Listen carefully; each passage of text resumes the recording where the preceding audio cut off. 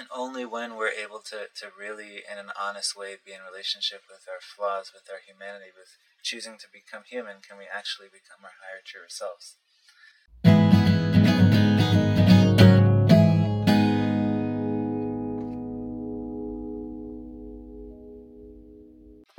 Hello everyone, welcome to a new episode of Open Book with Eitan and Itai. Itai is still away on his army course, but we have here a very special guest, Benji Elson, author of the new book Dance of the Omer, which has already sold out in Eretz Yisrael. It's an incredible, stunning book.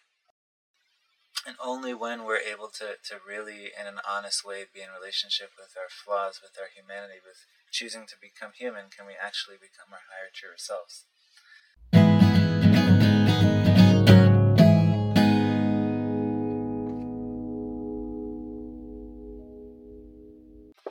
Hello everyone, welcome to a new episode of Open Book with Eitan and Itai. Itai is still away on his army course, but we have here a very special guest, Benji Elson, author of the new book Dance of the Omer, which has already sold out in Eretz Yisrael. It's an incredible, stunning book. Benji, we're so happy to have you. Mamash. Thanks, Eitan. It's a pleasure to be here. Yeah. So you've had a very interesting journey leading up, just in terms of life and the events leading up to the book. Do you think you could tell us a little bit about who you are and how you came to write this groundbreaking book on the Omer? Yeah, sure. So I grew up in Passaic, New Jersey. Maybe some of us have heard of it. I grew up Haredi, yeshivish in the States. And I remember in second grade I wanted to be a rabbi. And, wore black and white and through the beginning of high school. And in the beginning of high school, I started having questions and asking my questions, and wasn't very satisfied with the answers I was getting. They felt a little bit superficial. And then also the educational system over there is slightly broken. So I had the Jewish schools, or in the Jewish yeshivish high school system. So I had the privilege of being knocked around a bit. And those two experiences combined made me decide very early on, 9th, 10th grade, that Judaism was not a valid spiritual path. I wasn't going to find the depth. But you were looking for that depth. Yeah, I was looking for that depth. And I decided that Judaism, the only Judaism that I knew, wasn't what I was looking for, and wasn't going to get me there. So I went through a process of leaving slowly, leaving the fold. Went on quite a journey, and found my way back. Spent some time in India. Spent some time in India, in the ashrams in India.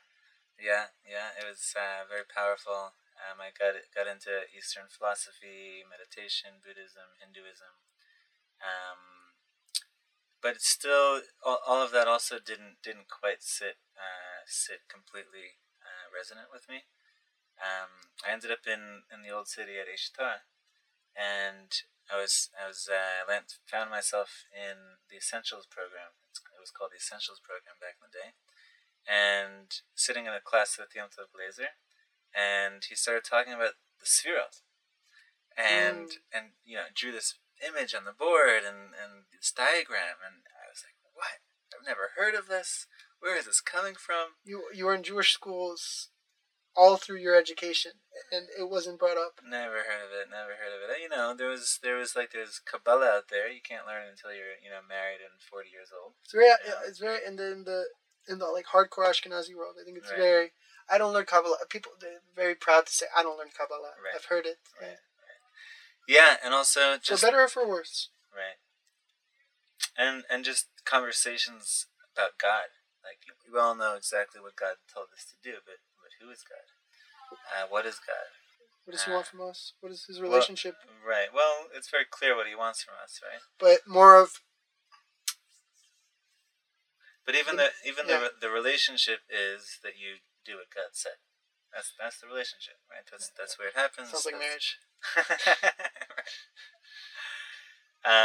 But never any conversations or inquiries, and those were some of the questions that I was having. Just like, we're talking about God so much, but what is it? Who is He? Who is she? What's going on here? And so finally in Aish Torah, there were people having those conversations, and so how did you go from New Jersey yeshiva schools to counseling in Jerusalem? Yeah, a long process, a lot of inner work. I always had a clear vision that that I wanted to go into counseling. I've been the keeper of secrets my whole life. People would come and tell you share secrets with me, and I a good listener, and just whenever I was, and different advice here and there, or whatever, and it felt clear and right, and I'm just like, okay, this is my calling. Yeah. So I wanna shift to asking you some questions about the book, if that's okay, because the book is something very special. Sure. I think the unique thing is I've gotten to look at a few Omer books on the Omer, and stuff. I work in a bookstore, so I have to know which books are going to be good for who and what. Something that was very unique to me was how you align the water cycle with the Sphirot. So I was wondering if, in brief, also it occurs to me that some people might not know what the Omer is. Some people, as you pointed out, might not know what the Sphirot is. So, you're kind of, so to speak, between the two of us, like much like the experts. So could you tell us? Could you tell us a little bit about the Omer and the Sphirot, and go from there? Sure. So I'll try to condense the. It's so hard. I know. Right. I know. That's one thing I like about your book, is that you talk about it at length. You don't make it cuts-out. You really speak about them and give them depth. So. Thank you. Yeah. So I mean, the introduction that I'm gonna is about 60 pages, but but basically it's called the Dance of the Omer, right. And the inspiration for that is that the whole period of the Omer started with a dance, right? Similar to, we all know the dance with the Lulav and Esrog, right? Where nowadays we go around the bima, but back in the day in the Beit HaMikdash, they would dance and they were waving it in wheat and barley, or with barley and then with the Lulav and Esrog, right? During the beginning of the Omer, how would we dance? Right. So hold on a second. Oh, sorry. So no problem. So we all we all shake the lulav and etrog, right, in the 6 directions. The same thing happened with the Omer, which people don't realize. The lulav and etrog was that dance happened at the beginning of the rainy season, and the Omer happened at the beginning of the dry season, right, Pesach. And so the same dance happened. They would take the Omer, which is a sheath of wheat, actually barley, the first one, and they would take it to the Beit HaMikdash, and it was a dance that happened in 6 directions, waving this around. So that was the inspiration of the name of this book. Hearing about that, I feel like there's been something missing in my life now. Every year I do the Lulav and Etrog, but I guess all this time I've been doing half of what we're really supposed to do, or even a third. Right. So actually, some of the meditation, there's a layer in the book that talks about the directions, the 6 directions based on what the Rizal writes, and the source of that is actually what he writes about in the Nanuim, in the directions of the lulav. So the teachings in the book, you can take them and also apply them to Sukkos, that each of the Sfirot are connected to the one of the directions, because each of the directions have a certain energy that vibrates when you align with that direction based on a lot of things. So what is the Omer, and what are the Sfirot? Yeah. Start there. Okay. So the Sfirot are it's the template that the Kabbalists understand all of reality through, from the emanation and the manifestation of godliness in the world, and it shows up in all facets of life. It's the structure. It's the content. It's the matter. It's our emotions. It's our body. It's everything.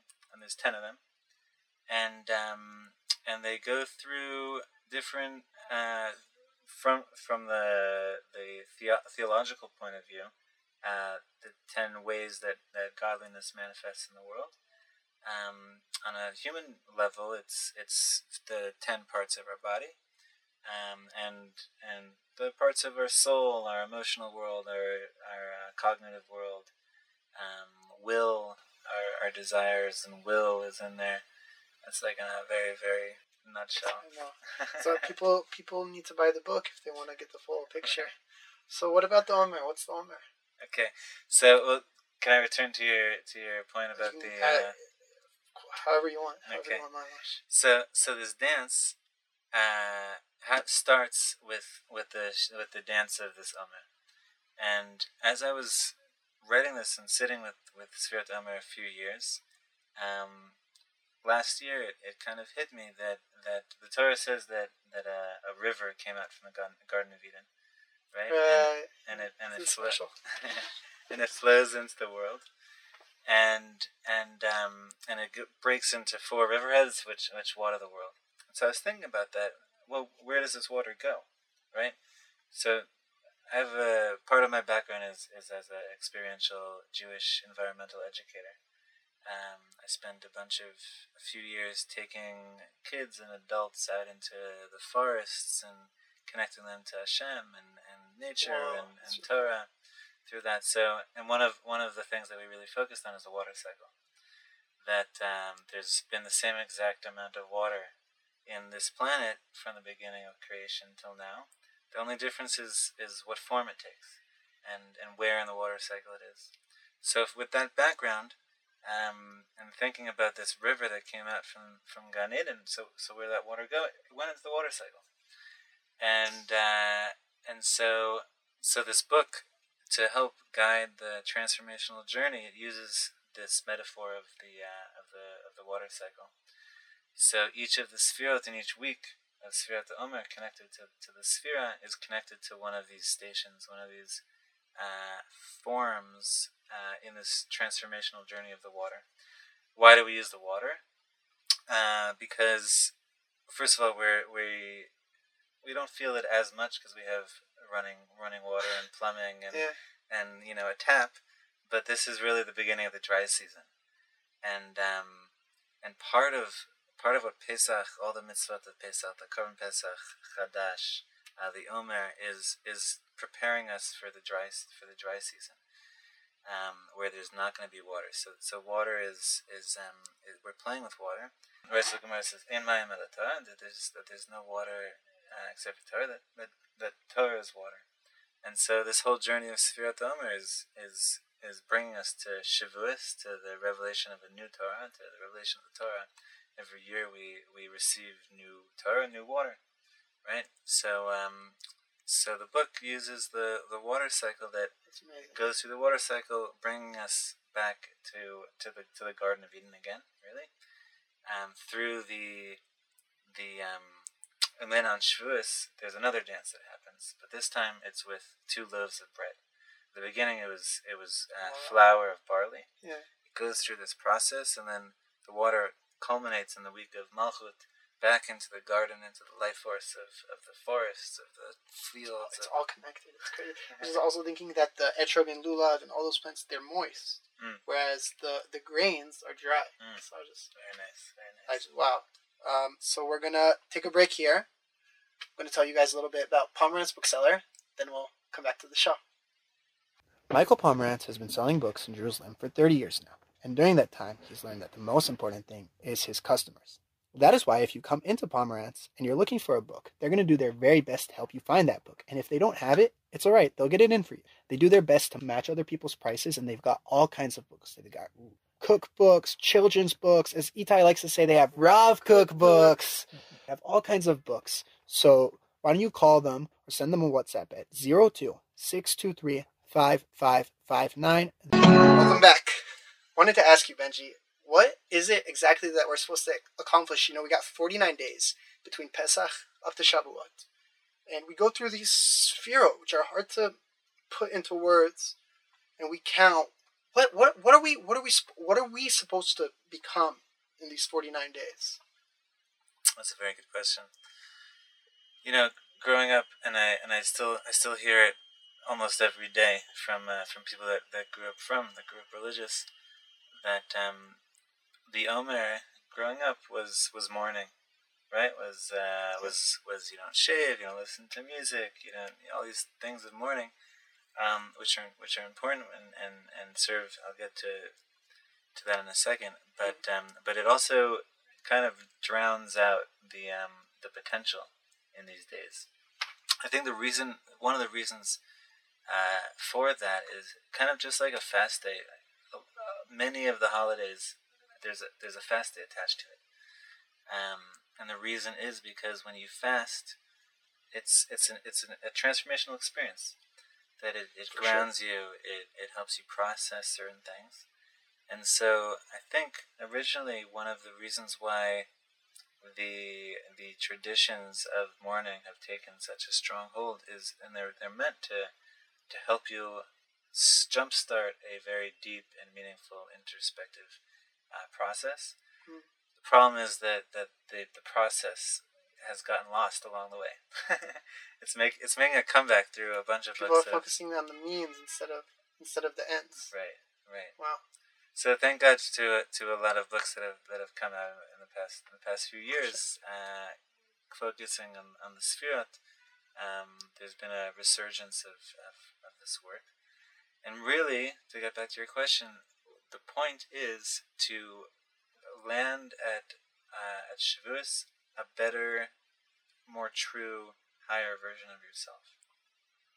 It means a lot of things, right? There's kind of three orientations in our discussion right before. You had mentioned Ben Adam Lemakom, Ben Adam Lechaver, Ben Adam Le'atzma, which is mitzvot, or relationships that are one with oneself, with others, and with God, a higher power. So those are, I like to think of those as orientations: inwards, outwards, and upwards. Oh, that's nice. Thanks. And really, those are all three sides of this cube. They're all part of the same. You can't really have a connection to yourself unless you're connected to others and to God. You can't have a connection to God unless you're connected to others and yourself. You can't connect to others, really. I guess it's like a triangle. Because like a triangle is strong based on the strength of each of the Yeah. So the point of Sfirat Omer is it's all a preparation to get us to Har Sinai. On Har Sinai, the hope is, and this is really what the book is it's a step-by-step guide to arriving there, at being ready to receive a new revelation of who you are. We talk about a new revelation of Torah. What does it mean, Torah? It's a new purpose. It's a new direction. It's a new understanding of why I'm here, what I'm supposed to be doing, who I am, all those things. And so at the end, we're hopefully going to be a better, higher, truer version of ourselves. Right. The Omer is it's amazing how layered it is. We have, the agricultural aspect, and we have the counting, and it's supposed to be joyous. And then these 24,000 Talmidim of Rabbi Akiva died in a plague. And then mourning aspects are put on top of it. So it's like, what do I feel? What do I do? And then now, in more modern times, there's holidays that some people call religious and other people call secular. Holidays of, the nation of Israel, Yom Ha'atzmaut, and a more solemn day, Yom HaZikaron. In your book, you provide options for people that want to do, Omer practices, introspection.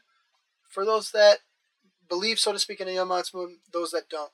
Do you feel that, and this is a big question, do you feel that Yom Ha'atzmaut itself is something grounded in the spiritual fabric of the world, the way other holidays are? Mm-hmm. And if you're uncomfortable, we'll just cut it out. No problem. We'll cut it out of the video. Don't worry. I think it's personally on par with and we can feel it in the air that it's very similar to Purim or Hanukkah, right?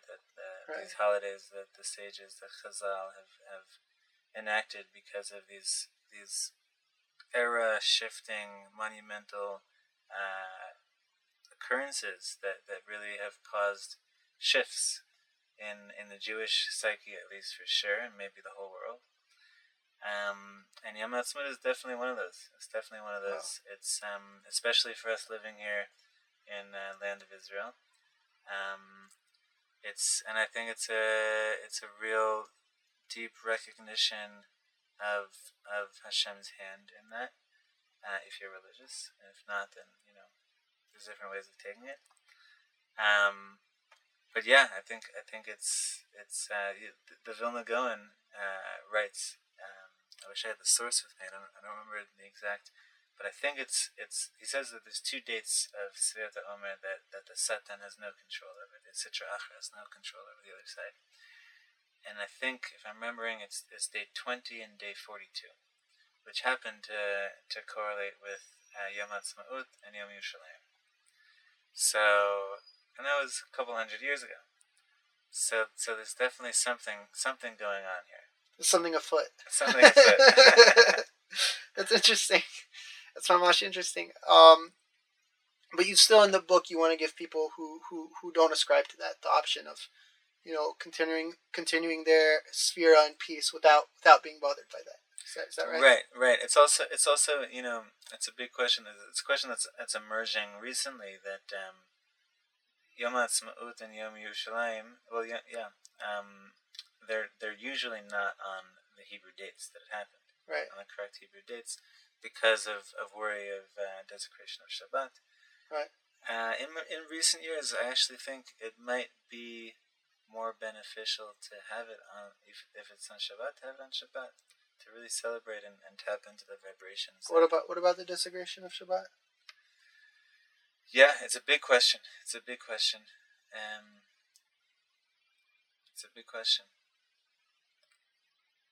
Do you have a big answer? The big answer is that those people are going to be desecrating it anyways. They're going to go to the restaurant. They're actually going to probably do less desecration of Shabbat, maybe, because they're driving to their family's house, right? Okay, they're lighting the barbecue, but maybe they're definitely not working, right? Which maybe on a Saturday, regular Saturday, people will be working. So they might actually be desecrating the Shabbat less, but for sure they would be desecrating in other ways regardless. I want to give myself and our viewers a taste of your book and what they can expect in there. So I'm going to ask you about a holiday that we have coming up, which is Lag BaOmer. The Sphera counting, it ends up coming to be Hod Sheba Hod, which is like Hod squared, which is pretty cool. So maybe, do you think, how does Hod Sheba Hod tie into Lag BaOmer? Yeah, okay. We might have to charge for this one, right? Okay, Hod Sheba Hod. Well, Hod, there's many layers of all the Sfirot. Netzach and Hod is this pair that one of the layers involved in them is that they're the sources of prophecy. The reason is that they're connected in the human body, they're connected to the legs, and on the divine body, so to speak, they're connected to the legs of God, which means that these are the lower sphera that are more there's a place of interaction with the physical world. It's like a bridge between the spiritual and the physical. Yeah, and it's more manifest. Netzach is the source of, and so therefore they're connected to prophecy. Okay. These are the sources of prophecy. So Netzach is connected to the auditory components of prophecy, right? The auditory messages. Hod is connected to the visual components of prophecy. So that also connects to other facets of Hod, which is seeing, reflection, Hodaya, acknowledgement, gratitude. These are all words that point at reflecting, at seeing another, at interacting with another. Right. So that's kind of Hod. Hod Sheba Hod is, the way I frame it in the book is choosing to become human. What does that mean, choosing to become human? Right, but how does the seeing aspect of prophecy relate to Lag BaOmer? Right. So you're getting there. I'm getting there. Okay. Oh, it's gonna all tie together. Chizim coming. Why do I say that? Because the celebration of Lag BaOmer is really right. So the story is that and it's actually on Daf Lamed Gimel of Shabbat. Right. When I saw that in your book. Yeah. where the Gemara talks about the story of Rabbi Shimon Bar Yochai and his son, who go into the cave for 12 years, and they don't go with books, right? So what are they doing? They're meditating. They're discussing. They're meditating on the human experience, maybe the divine experience. They come out at the end of 12 years, and they see a farmer working, and all of a sudden, their eyes, right? So hood, their eyes. They use their eyes, and whatever the Gemara says, whatever their eyes saw, it burnt up in flames. Why? Because they had gotten to a place that, when they emerged, they couldn't relate to the world. They saw this farmer working. Like, how could this person be working and not meditating on the divine experience, on the cosmos, and all these things? They weren't in touch with the human experience. What do?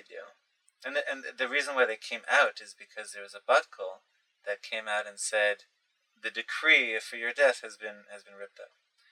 Okay, so they're free to go. But what do? They say, we got to go back into the cave. They choose to go back into the cave. Why do they choose to go back into the cave? To learn how to become human again. To reconnect to the human experience. They had gotten to this level, and they came out and they realized, no, this is not what it's about. Like Gemara actually says that you come out of the cave. A bat kol came out, a divine echo came out and said, you've come out to destroy my world. So they go back in, and that's really what we're celebrating on Lag BaOmer, not the first 12 years. Do you think that there are people who today put too much into spirituality, and they actually have to connect with the world more and do business and talk with people, talk with all kinds of people and things like that? Do you think that's important, or there's some people who can be in a cave? This is an ancient question that the Gemara talks about. There's two schools of thought. There's Rabbi Yishmael's school and Rabbi Shimon Bar Yochai's school. That it's an ancient question of what should be working or should we not. So everyone's different. Everyone needs to figure out for themselves, and I'm not gonna. Okay, I respect that. Did you finish up what you were saying earlier? No, I didn't. So and they come out and they use their eyes in a different way. So hood to hood, and they see this another farmer holding these hadassim, which is the shape of the eyes, which is connected again to Sukkot, to Sukkot, to the four species, and they say and they have come out with different eyes that see beauty, that see the reflection of humanity in the other, that witness humanity, that value humanity. I talk a little bit more in the book about what does it mean to be human. Right when Moshe goes up to get the Torah, which is what we're going towards on Shavuos, he argues the angels say, Hashem, you're going to give the Torah. So what does he do? He goes and talks about how all of our flaws, and that's really what it means to be human. We're flawed. We're not perfect. So the shift happens when we choose to be human, and that's what Lag BaOmer is really about. Choosing to go back to the cave to relearn how to appreciate the flaws, how to relate to them properly, because that's our power, and that's why we got the Torah, and that's why we're here, and only when we're able to really, in an honest way, be in relationship with our flaws, with our humanity, with choosing to become human, can we actually become our higher, truer selves. So. Wow, that's special.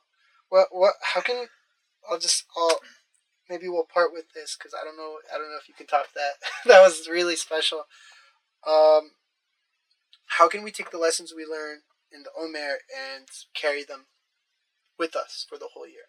Because ideally, I think this is ideally a book that I'll revisit throughout the year, not just for 49 days. Not just for 1/6 of the year. So right. How can we take these lessons and continue to grow? Um, I'm a little bit hesitant to give the end of the book away.